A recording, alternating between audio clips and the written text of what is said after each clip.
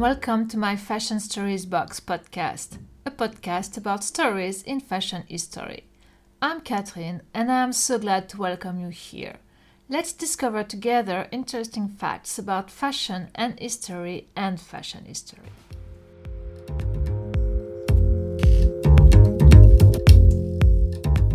February, the month of love.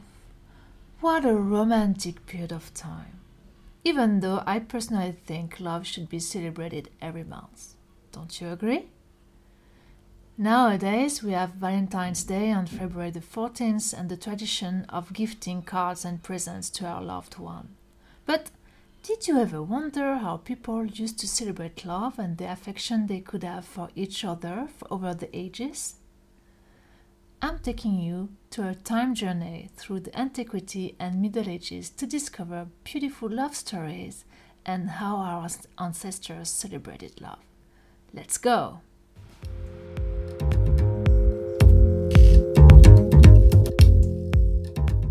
We'll start our journey with ancient Egypt, and as an introduction, I'd like to tell you some beautiful love story I found.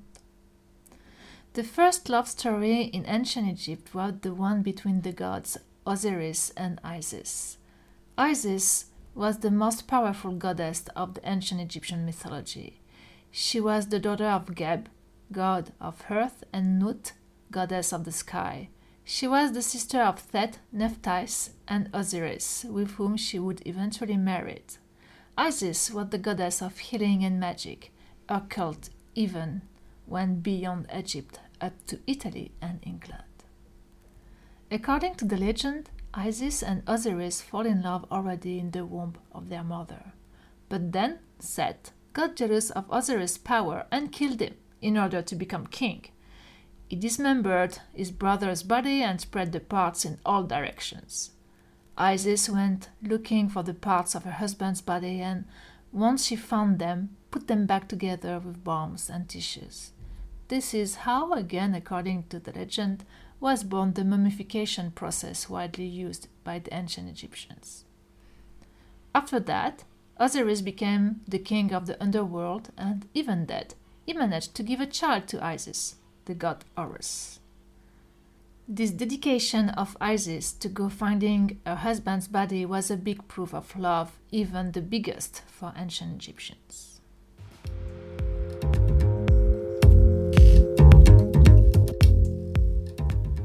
The second love story is not this time part of the ancient Egypt's mythology, but a real-life love story, the one between Pharaoh Tutankhamun and his queen Ankhesenamun.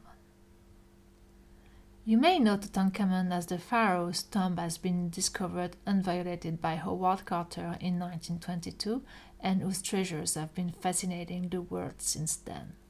You may not know, though, the backstory of this king who died at the age of 19 and whose story disappeared in history until his tomb's discovery. Tutankhamun was the son of Pharaoh Amenhotep IV, a pharaoh known as the one who wanted to venerate a unique god, Aten, and changed his name to Akhenaten. He even left the traditional capital city of the empire, Thebe, to move to his own capital, Amarna. If you don't know this pharaoh, you might know his wife, though, the beautiful Nefertiti. How did Akhenaten die? We are not sure. However, at his death, his son, Tutankhaten, aged 9 at that time, would access the throne together with his wife, half-sister, Ankhesenpaaten. Ankhesenpaaten is said to be one of Akhenaten's and Nefertiti's daughters, and before being married to her half-brother, she was married to her father. Yes, incest was normal at that time, a way to keep the royal blood pure.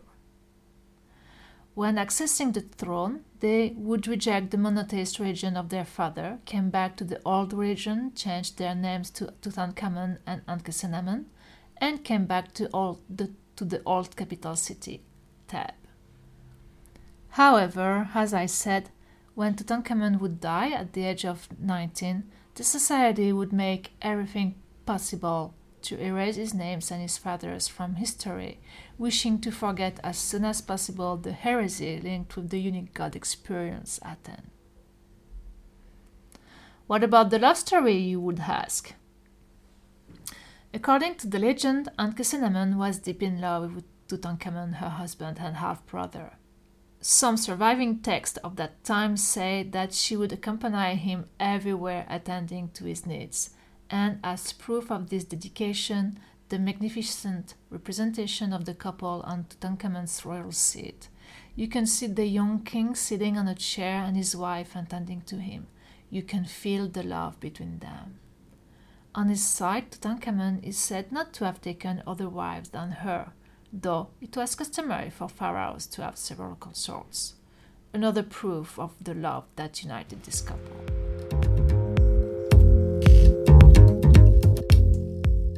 Ready for our last beautiful love story? Another love story taking place in ancient Egypt is the one between the great pharaoh Ramses II and his queen Nefertari. It is said that Ramses the Great had around 200 wives, but the one he truly loved was Nefertari, his first love. He wrote poems for her, built statues for her, and with her temples, and her tomb is even surnamed the Sistine Chapel of ancient Egypt. Here is an extract from a poem Ramses II wrote to Nefertari. My love is unique. No one can rival her, for she is the most beautiful woman alive. Just by passing, she has stolen away my heart.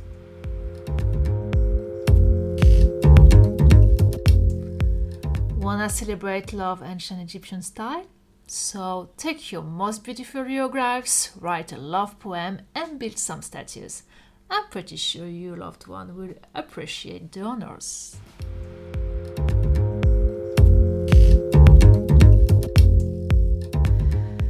Next in line in our time journey is ancient Greece. Love was a serious business in ancient Greece. They, of course, had dedicated gods, the great goddess Aphrodite, Eros, and to some extent Dionysus. And as the civilization of philosophy, they had different words to describe different types of loves. Eros, a romantic and passionate love inspired by the god himself. Philia, an affectionate love, friendship, a kind of love without physical attraction. Agape, a selfless, universal love, a kind of unconditional love bigger than yourself. Storge, the familiar love, the type of love you feel for your family members. Mania, an obsessive love, and kind of unhealthy love involving stalking, dependency, jealousy, violence. Ludus, a playful love, the type of love you feel when you have a crush on someone, or the type of love you feel at the beginning of a love story. Pragma, the enduring love, the kind of affection that matured over time, built on respect and compromise, and implying patience and tolerance. And Philautia, the self-love, the love that we need to feel for ourselves, taking care of ourselves to be able to love the others. Indeed, for ancient Greeks, love was the fundamental aspect of the human experience, thus the variety of terms they had to define this concept.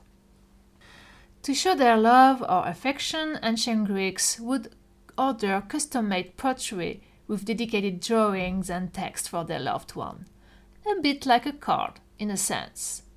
Inscriptions and drawings could also be painted inside the pottery as bowls or chalices of wine glass, and revealed only when the person would empty it. As you may have guessed, you could have very erotic paintings or messages like Leonidas is handsome or Agape is beautiful, depending on the recipient of the gift. Most of the times, men were the ones gifting this type of gift to show their affection. But this pottery gifting as love token was more a privilege of the higher society, as it was considered as a luxury product. It doesn't mean though that the poorer people didn't offer anything. In the story of Daphnis and Chloe taking place in ancient Greek countryside, pipe, cheese, flowers, fruits, animals were also offered as love token.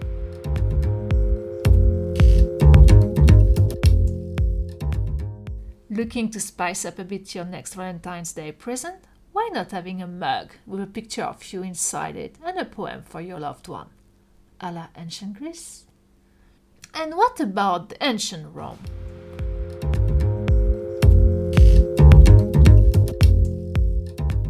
Well, love for them was more an unhappy affair.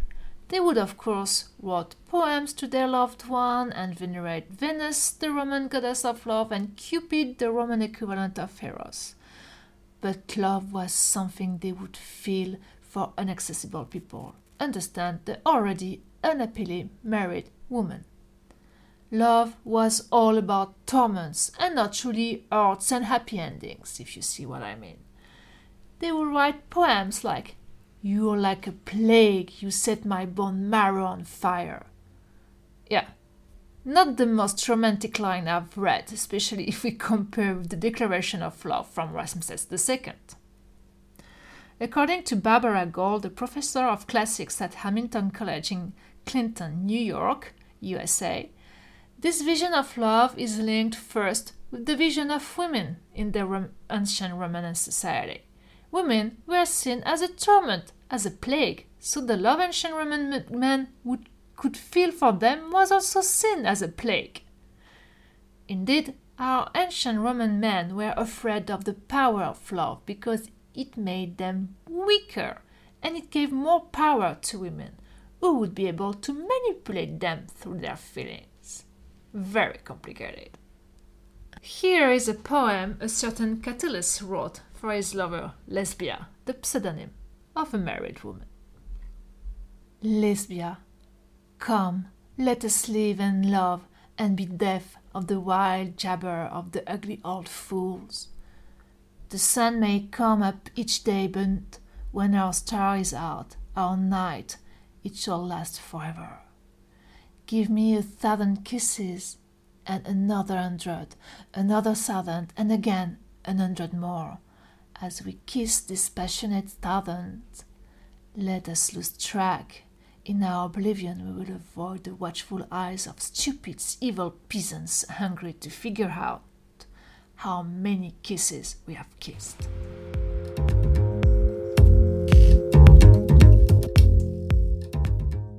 Wanna show your love ancient Roman style? Write a passionate poem on how miserable and tormented you feel. Let's move further in our time journey and discover love in the times of Middle Ages in Europe. This is going to be our last stop.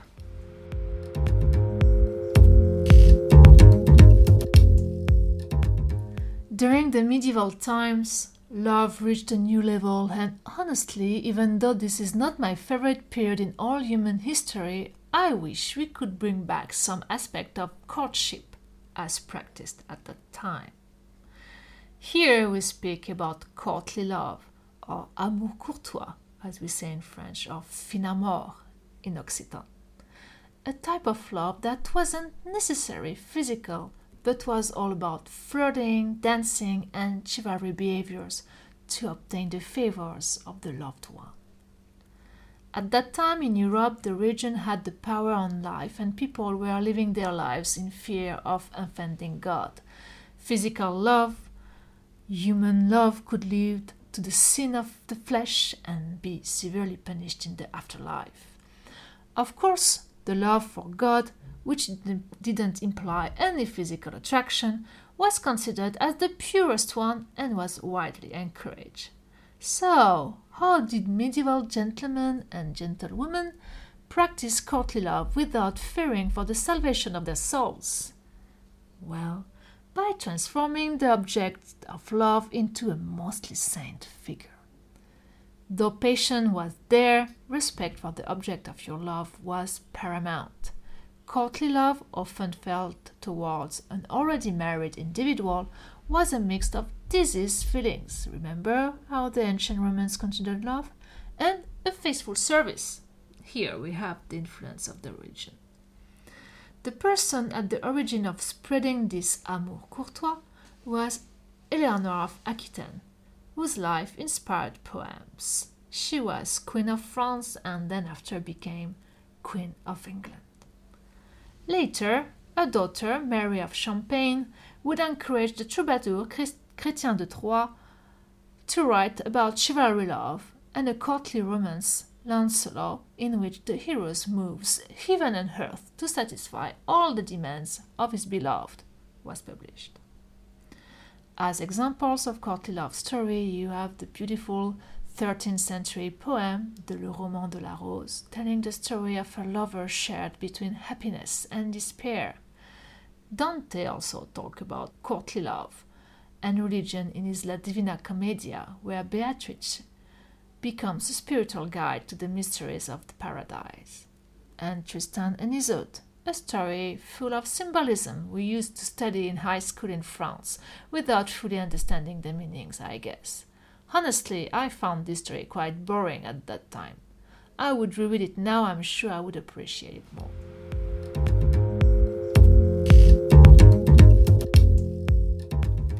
The perfect lover of that time was a nobleman, not only a good warrior, but also kind, courteous, generous, and devoted. Think about Lancelot in the King Arthur and the Knights of the Round Table and his love for Guenièvre, the wives of King Arthur. A Frenchman, André Le Chapelain, also known under his Latin name Andreas Capellanus, published a book establishing the rules of courtly love. Here are some of the rules I chose. You can read all of the rules on my blog post dedicated to this podcast. First rule: marriage is no real excuse for not loving. Then, he who is not jealous cannot love. No one can be bound by a double love. It is well known that love is always increasing or decreasing. It is not proper to love any woman whom one would be ashamed to seek to marry. When made public, love rarely endures. The easy attainment of love makes it of little value. Difficulty of attainment makes it prized. A new love puts to flight an old one. Real jealousy always increases the feeling of love. Love can deny nothing to love. A true lover is constantly and without intermission possessed by the thought of his beloved. Nothing forbids one woman being loved by two men or one man by two women. I like this last concept. A kind of parity, finally. And I don't know about you, but there are some aspects of love that we are still practicing today.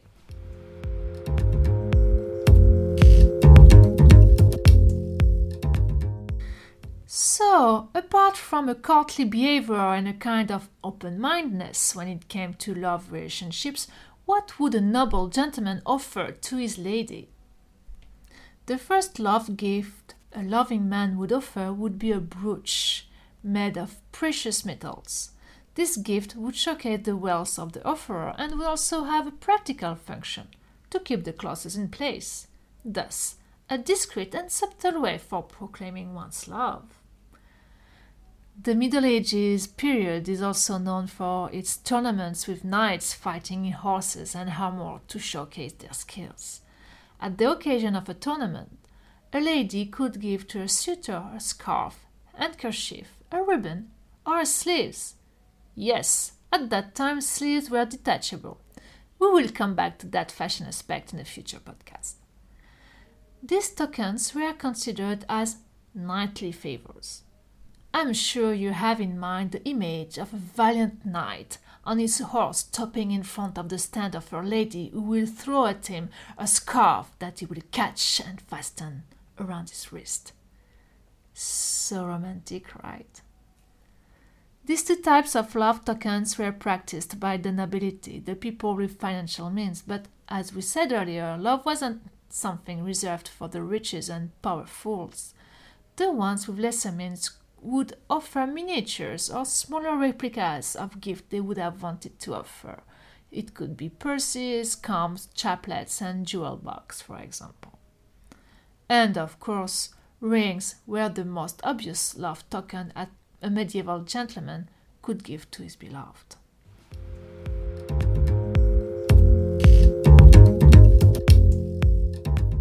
So, what kind of lover are you, and what kind of love token are you going to offer to your Valentine this year? Are you a Ramses II with poems and statues, or an ancient Greek man with pottery and drawing inside it, or are you a valiant knight practicing courtly love? Head up to my blog, my blog box, and to my Instagram, @mymarketingtoolbox, for visuals related to love tokens from the antiquity to the medieval times. And feel free to share with me your discoveries.